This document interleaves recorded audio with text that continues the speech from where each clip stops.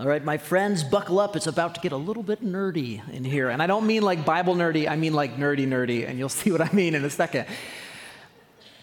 Let me pray for us before we get started, before we get nerdy, all right? Let me pray. Father God, as we spend this time yet again seeking your face and understanding the identity and the character of your son, Jesus, I pray, Father, that you would just fill us with awe, with wonder, with joy, with hope. Fill us with all of the things that come from knowing who Jesus is and what he has done for us. I pray as each of us speak today that your Holy Spirit would just take control, that we would disappear, that your Holy Spirit would remain, and that every one of us would be changed by what we hear from you today. I pray all this in the powerful, matchless name of Jesus. Amen. Amen. How would you explain a spaceship to an ant?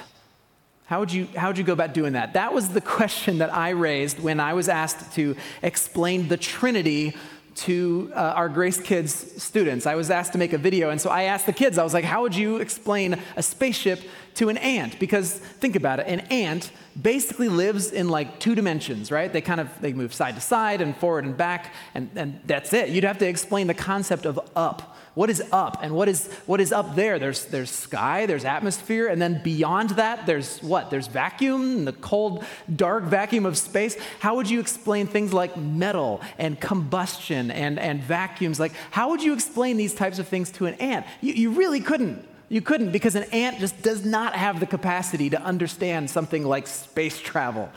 Well, in the same way, when we humans are trying to comprehend the nature of our Trinitarian, omnipresent, omniscient, all the omnis, God, when we try to wrap our minds around that, our human minds are just not up to the task, are they? We can't do it. And so sometimes it's tempting to just not even try, because look, if I'm not going to be able to understand it, then what's the point?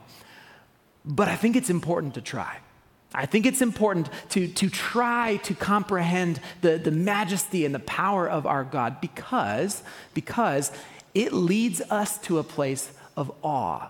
It leads us to a place of worship. It reminds us of who we are in the grand scheme of things. And I think it really sets our heart in the right posture when it comes to who our Savior is. And so that's what we're going to do. We are going to try to understand something that I know we won't be able to. We're going to look at a name of Jesus that frankly leads me to a place of just slack-jawed wonder, all right? The name of Jesus that we'll talk about today comes from the book of Revelation, which by itself is already pretty crazy and out there, but there's this very specific vision of Jesus, not as the humble carpenter from Nazareth, but as essentially the king of the universe. He's ruling over everything. He's making all things right. He's sitting on a throne. And in that vision, here's what Jesus says about himself. He says, "It is finished. I am the Alpha and the Omega. I'm the beginning and the end. To all who are thirsty, I will give freely from the springs of the water of life." So Jesus calls himself the Alpha and the Omega. What does he mean by that? Well, Alpha and Omega, this was a pretty simple expression that was used in the ancient world to kind of describe everything. So Alpha is the first letter of the Greek alphabet. Omega is the last letter of the Greek alphabet. It's kind of like if we were to say from A to Z. It's like saying the beginning point, the ending point, but also everything in between. So for Jesus to be a ruler or a king over everything, it means everything, every person, every bit of creation, every point in time from the beginning to the end. That's who he is. He is the king. So that, I think, is a concept that the Apostle Paul was trying to capture in his own mind-bending poem about the nature of Jesus in Colossians 1. Here's what Paul said. Paul said, "Christ is the visible image of the invisible God. He existed before anything was created and is supreme over all creation.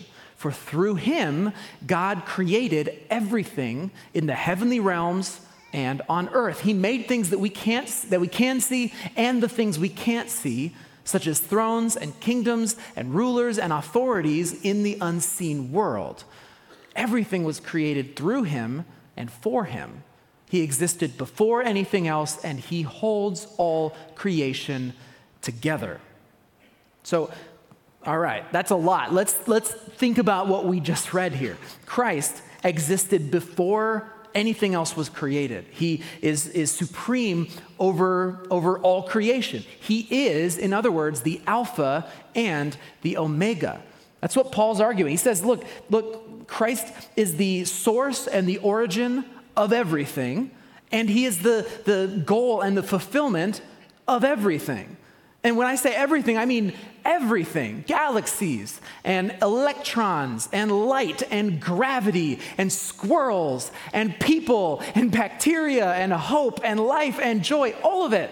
He holds all creation together. So again, when we talk about Jesus Christ, we are not just talking about some guy that was born in Bethlehem a long time ago. We are also talking about the one through whom and by whom and for whom everything was created. Or to put it simply, Jesus is the king of all creation. He's the king of it all. So right there, that's plenty to go and chew on, because you think, how can you be the king over everything? But guys, I'm just getting warmed up here. So get ready to have your brain explode or melt or something, because this is about to get really, really crazy. Are you familiar with relativity? All right, relativity, this is the concept Einstein was so famous for helping us understand. I'm not an expert, there's a couple different ways of looking at relativity. There's special relativity, which shows us that if you are moving very, very quickly, your perspective on time is actually different than people who aren't moving quickly. So for example, if you were to get onto a spaceship and travel at half the speed of light, which is insanely fast, by the way, but if you could do that for 1 year, you would come back to find out that 100 years had passed while you were gone. You only experienced one, everybody else experienced 100. That's crazy. General relativity shows that time is also affected based on your proximity to things that are very massive. So if you are very close to the sun or to a black hole, you experience time more slowly than everybody else. And I don't pretend to understand how that works, but what that has shown us and what scientists are now convinced of is that space and time, which we usually tend to think of as completely separate things, are actually not separate at all. They're connected, they're intertwined, they're one. Scientists just call it space-time now, right? Like we think of space as where we live and time is what happens to us. But no, they're actually the same thing. It's space-time. Now you're thinking, all right, space-time? Barry, what are we talking about here? Aren't we talking about Jesus? Yes, we are. We are. Because here's the deal. If space and time are interconnected, if they are one thing, it means that time is also a created thing. God created space and time. Right? Think about that. As God was creating the earth and the sky and space and light and gravity, he was also creating time, space-time. So before God was setting the galaxies in motion, there were no seconds or minutes or hours. Time wasn't a thing. It didn't exist. God created time, which means he must, by definition, exist outside of it. Outside of time. So let's go back to that Colossians passage for a minute and think about Jesus. If Jesus Christ is the one who is the creator, who's the one who holds all creation together, if he is the one by whom everything came to be, then it must also mean that Jesus himself, in some way that I can't understand, in some way he exists both inside and outside of time. Jesus Christ exists outside of time in some way we can't understand. What that means is that we may be limited by our constant moving through time in a steady one direction. That may be our limitation, but that's not Jesus' limitation. Here's the deal. Jesus is not present just at this time. He's also present at every time right now. Okay? Think about that. He's present at every time right now. What that means is that Jesus is, at this moment, comforting 5-year-old you as you fall off your bike and scrape your knee. He is, at this moment, holding your hand on your deathbed as you breathe your last. He is, at this moment, watching as a zygote forms that will be you 9 months later. And guys, he is, at this moment, sitting with you in this room, breathing life into the broken places of your heart. He's equipping you with skills and gifts and passions that you may not even know you have. He's doing that all because he knows that there is so much more still to come for you. Do you know how he knows that? He knows it because he is watching you live out your future calling, your future purpose right now. He's watching it. He is the Alpha and the Omega. Guys, he doesn't just love you for who you are in this little snapshot of time. He loves you for all of you. From the beginning to the end, he loves you for all of it. Jesus knows you better than you could possibly know yourself. And I got to tell you guys, he wants you to come alive. It is finished, he said. I am the Alpha and the Omega, the beginning and the end. To all who are thirsty, are you thirsty? To all who are thirsty, I will give freely from the springs of the water of life. I'll tell you, thinking about this makes me feel like an ant trying to contemplate space travel, okay? Probably does for you as well. But really, there's only one thing that we need to know. Our Savior, Jesus Christ, is the King of all creation, and he wants to offer you life. The real question is just this: will you take it?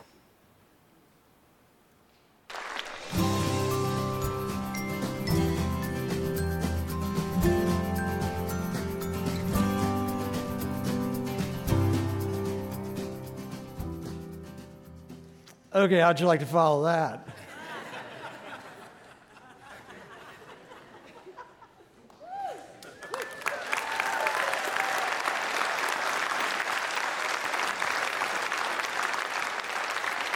Well, thank you. One of the most familiar of all the names of Jesus, a name that we often hear in sermons and in songs, is the Lamb of God. Now, this name is so common that for most Christians, calling Jesus the Lamb of God is simply a part of the fabric of our faith. And here's a case in point, and I know I've mentioned this recently in another sermon, but if you've traveled I-65 to Chicago recently, you may have seen where someone has set up a large cross along the highway and then placed a life-size model of a sheep next to it. Now, for most Christ followers, we know exactly what this display means. But I'm also sure that people with no background in Christian things wonder, why on earth would somebody put up a cross and then put a life-size sheep next to it out along the highway? But yes, the Lamb of God is a well-known name for Jesus. But something most people don't realize, that Jesus is only called the Lamb of God one time in one verse in the whole of the Bible. And from all that we can tell, the people who actually heard Jesus called the Lamb of God that one time were probably as confused by that name as someone is when they drive by this cross and sheep display along I-65. That one time that Jesus is called by this name is found in the first chapter of the Gospel of John.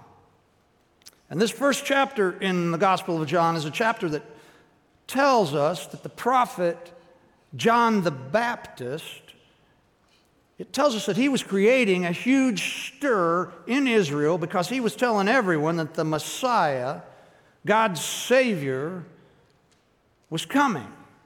He was coming soon.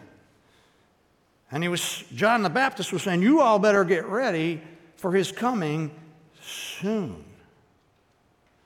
Well, one day when John the Baptist happened to see Jesus walking towards him, and this was before Jesus had even begun his ministry, John saw Jesus coming and he shouted out, "Look, the Lamb of God, the one who takes away the sins of the world. Now, if you know the whole story of Jesus' life, then this makes perfect sense. But that one day, when John the Baptist called Jesus the Lamb of God who will take away the sins of the world, that statement would have been about as strange a statement as he could have made. And here's why. While it is true that the Old Testament is full of sheep and sacrifice stories, and nearly every Jew would have known all about these stories, there was almost no connection in Jewish thinking at the time between lambs and sacrifice and the forgiveness of sin. Here are a couple of examples of what I mean. The first Old Testament story that connects sheep and sacrifice is the story of Abraham. Abraham was the father of all the Jews, and Abraham had been ordered by God to sacrifice his only son Isaac. And while I know that it's difficult to fully understand why God would have demanded this of Abraham, this story ends with God right at the last minute providing a sheep to take Isaac's place. And to the Jews, the sheep in this story was always a picture of God's faithfulness and God's provision for those who put their trust in God. It was an important story, but it had nothing to do with forgiveness of sin.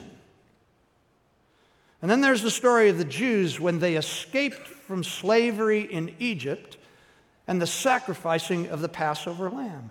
In that story, each Jewish family was told that on a certain day, they were to choose a 1-year-old lamb that had no physical defects, and they were to take special care of that lamb for 4 days.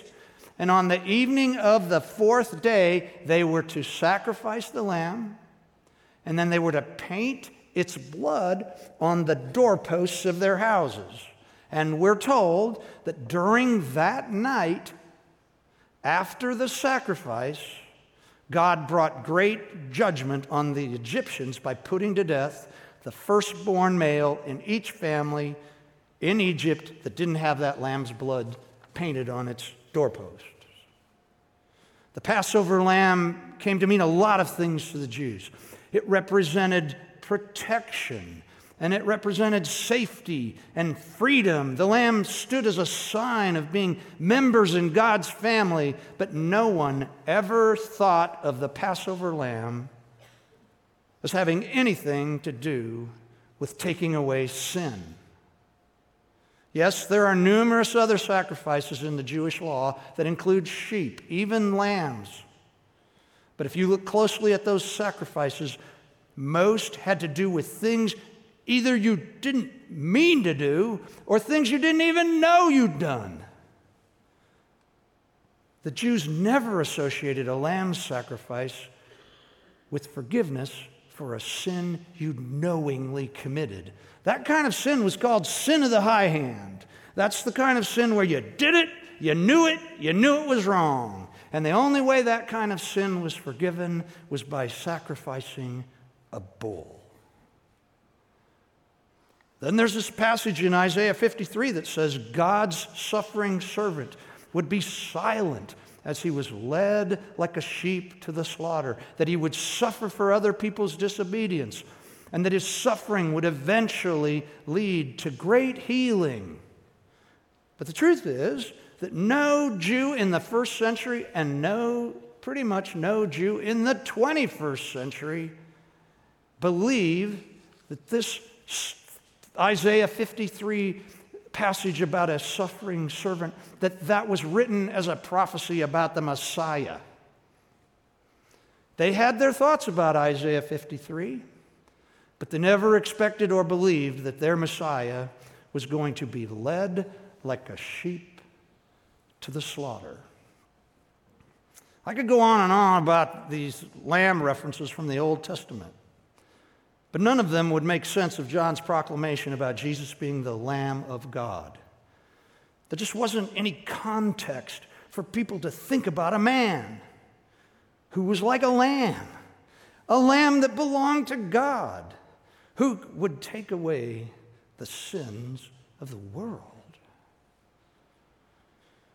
Now we do know that the man who wrote down the account of John the Baptist calling Jesus the Lamb of God is the same man who had the amazing vision that became the last book of the Bible, the book of the Revelation. His name was also John, and he was one of the original 12 disciples. And this John tells us that during his great vision, he saw a lamb in heaven standing before the throne of God, a lamb who looked like he'd been slain. Now, I know that this is an odd picture. A lamb that looked like it had been slain? And it's even odder because John tells us that when he saw this lamb, it had 7 horns and 7 eyes. But from everything we can tell, the lamb in this vision was Jesus. John says he heard thousands upon thousands and 10,000 times 10,000 angels calling out, "Worthy is the Lamb who was slain to receive power and wealth and wisdom and strength and honor and glory and praise forever and ever." And I can't think of anyone who would deserve this kind of praise besides Jesus. But this lamb in John's vision is never called the Lamb of God.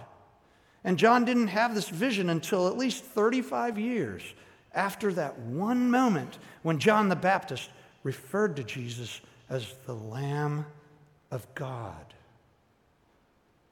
So what we have is we have a multitude of pictures of lambs throughout the Bible, each representing something very specific.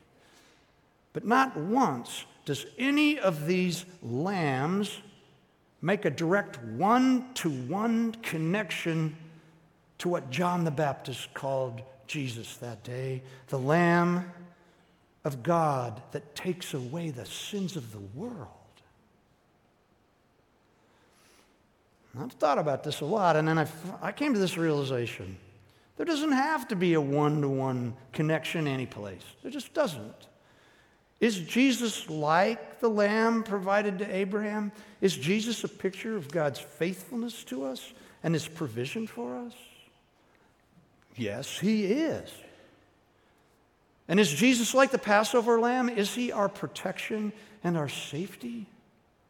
Does Jesus give us freedom, and does he make us a part of his family? You bet.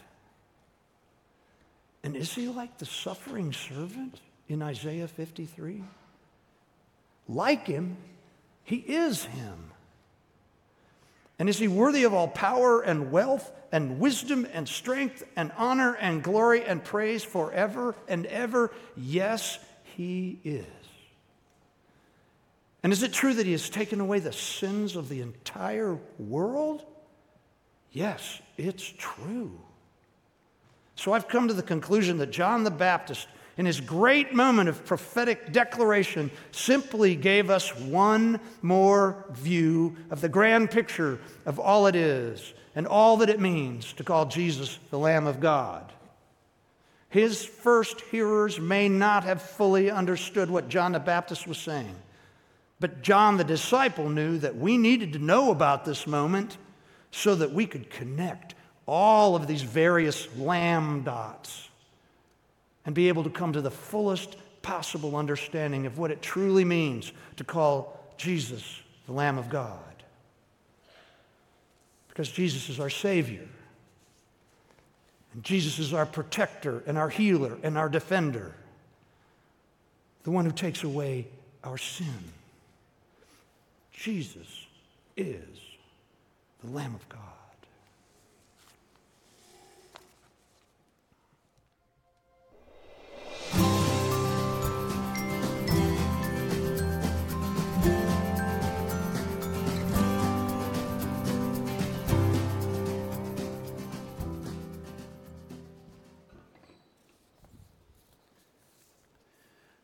It's not his last name, Christ, that is.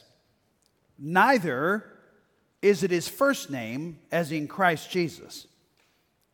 Christ was his role, his calling, his destiny, his title, that in time, yes, was coupled with his human given name, so that he became known as Jesus Christ or Christ Jesus. It's like a guy named Sam, whose job is in law enforcement, being called Sam Policeman. Or Sally, who's an attorney, when people start calling her Sally Lawyer. As a matter of fact, throughout the New Testament, in the roughly 500 times that the name or title Christ appears, you'll see it accompanied with the definite article, the Christ.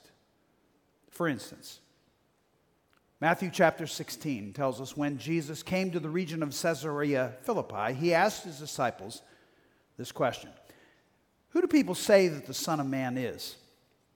And well, they replied, "Some say that you're John, some say John the Baptist, some say you're Elijah, others say you're Jeremiah or one of the other prophets." Then he asked them, "No, I want to know who you say I am." And Simon Peter answered, "You are the Christ, the Son of the living God."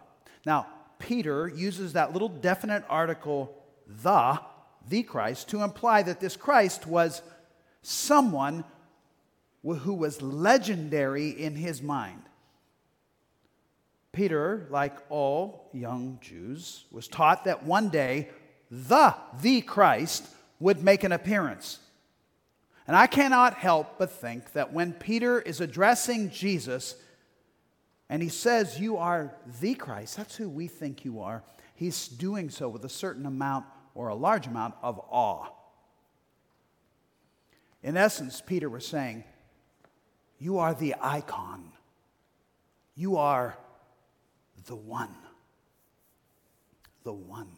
Fascinatingly, this is what John the Baptist, and Tim referred to John the Baptist, the prophet who was prophesying during the time of Jesus, actually was a cousin of Jesus.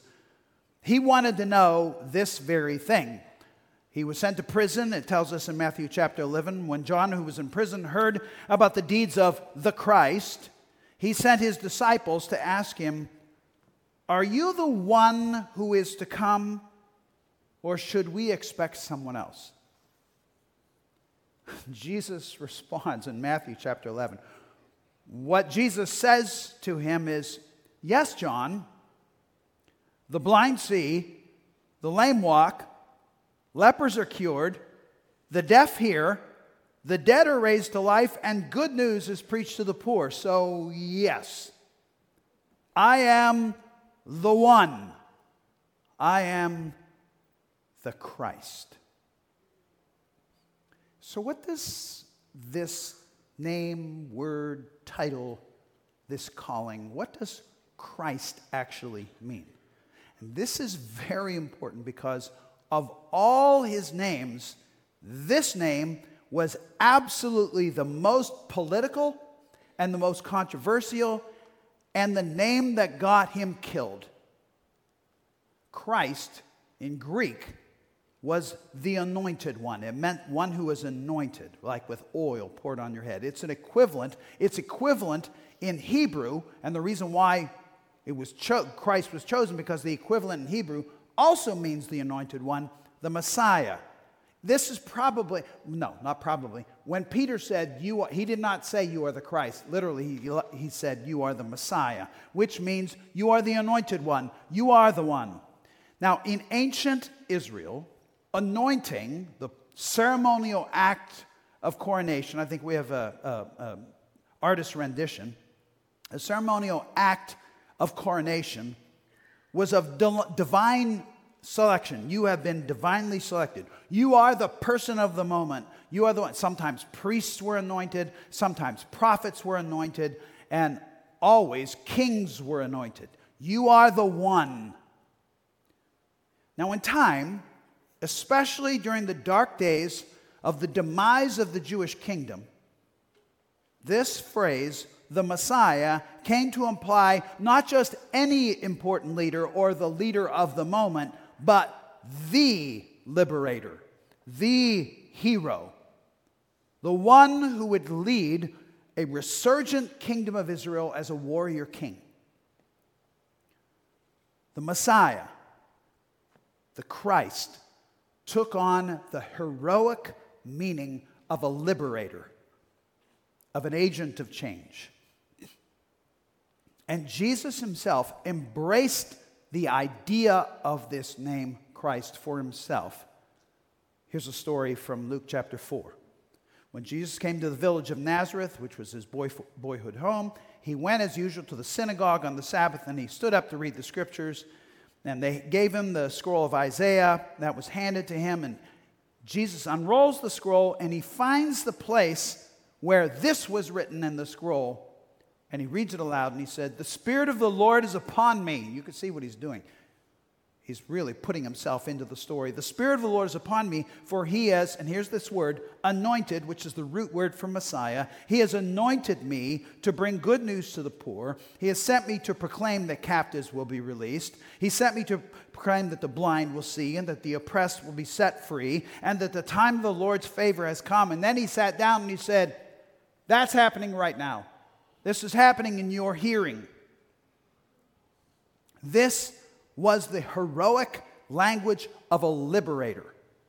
Liberation from injustice and poverty and captivity and oppression and enemy, the spiritual separation of people from God. All of this is inherent in the name Christ. The Christ was to be the one who would liberate Israel, establish a new national identity with a new constitution, and single-handedly restore God's people to the glory that they experienced hundreds of years before under King David and Solomon. So you can understand why this term, the Christ, was seen as insurrectionist language to the Empire of Rome. Right at this time where Jesus had come into the world and was going about introducing his kingdom, right about this time is when the emperor cult, or the religion of worshiping the emperor, was taking root. It was taking off. One of the first emperors who was declared a kind of a god man was Caesar Augustus, who very much plays a part at the time of Jesus. And so while Rome and most of the Middle Eastern world was actually worshiping the god man Caesar Augustus, here is the Christ. And you can hear this concern, this political concern in the voice of Pontius Pilate, the Roman governor, when he says this right near the crucifixion of Jesus, before he crucifies him. He says, "What should I do with this Jesus who is called Christ?" Now, the funny thing, though, Jesus was not seeking to topple Rome or even challenge Jewish leadership. As Jesus laid out his constitution, his kingdom set of values, they were shockingly ironic. They did not sound like liberator policies or hero strategies.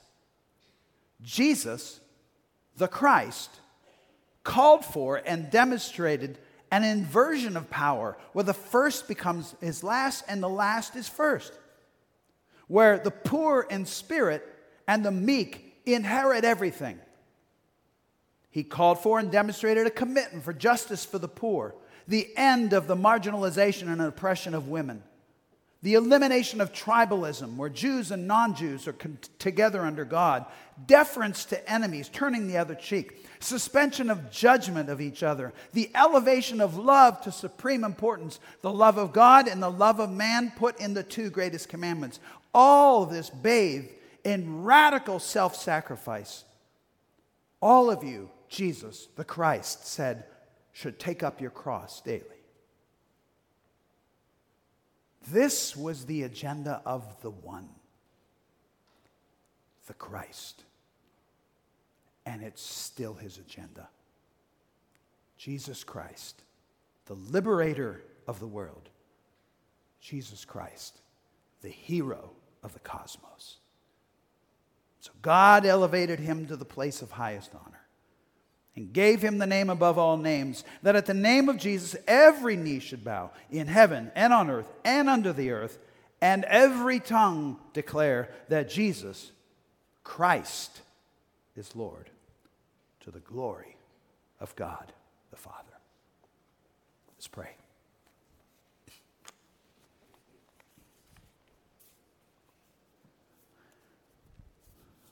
Jesus, Alpha and Omega, Lamb of God, the Christ. This is way beyond theoretical. This is personal. You love us, you care for us, you died for us, and you want to lead us if we would but follow you. So today, on behalf of your people, I say we're listening. We acknowledge you for who you are, and we will follow the Christ, the one, into this world, living as you would have us live, representing your values. We pray in your holy name. Amen.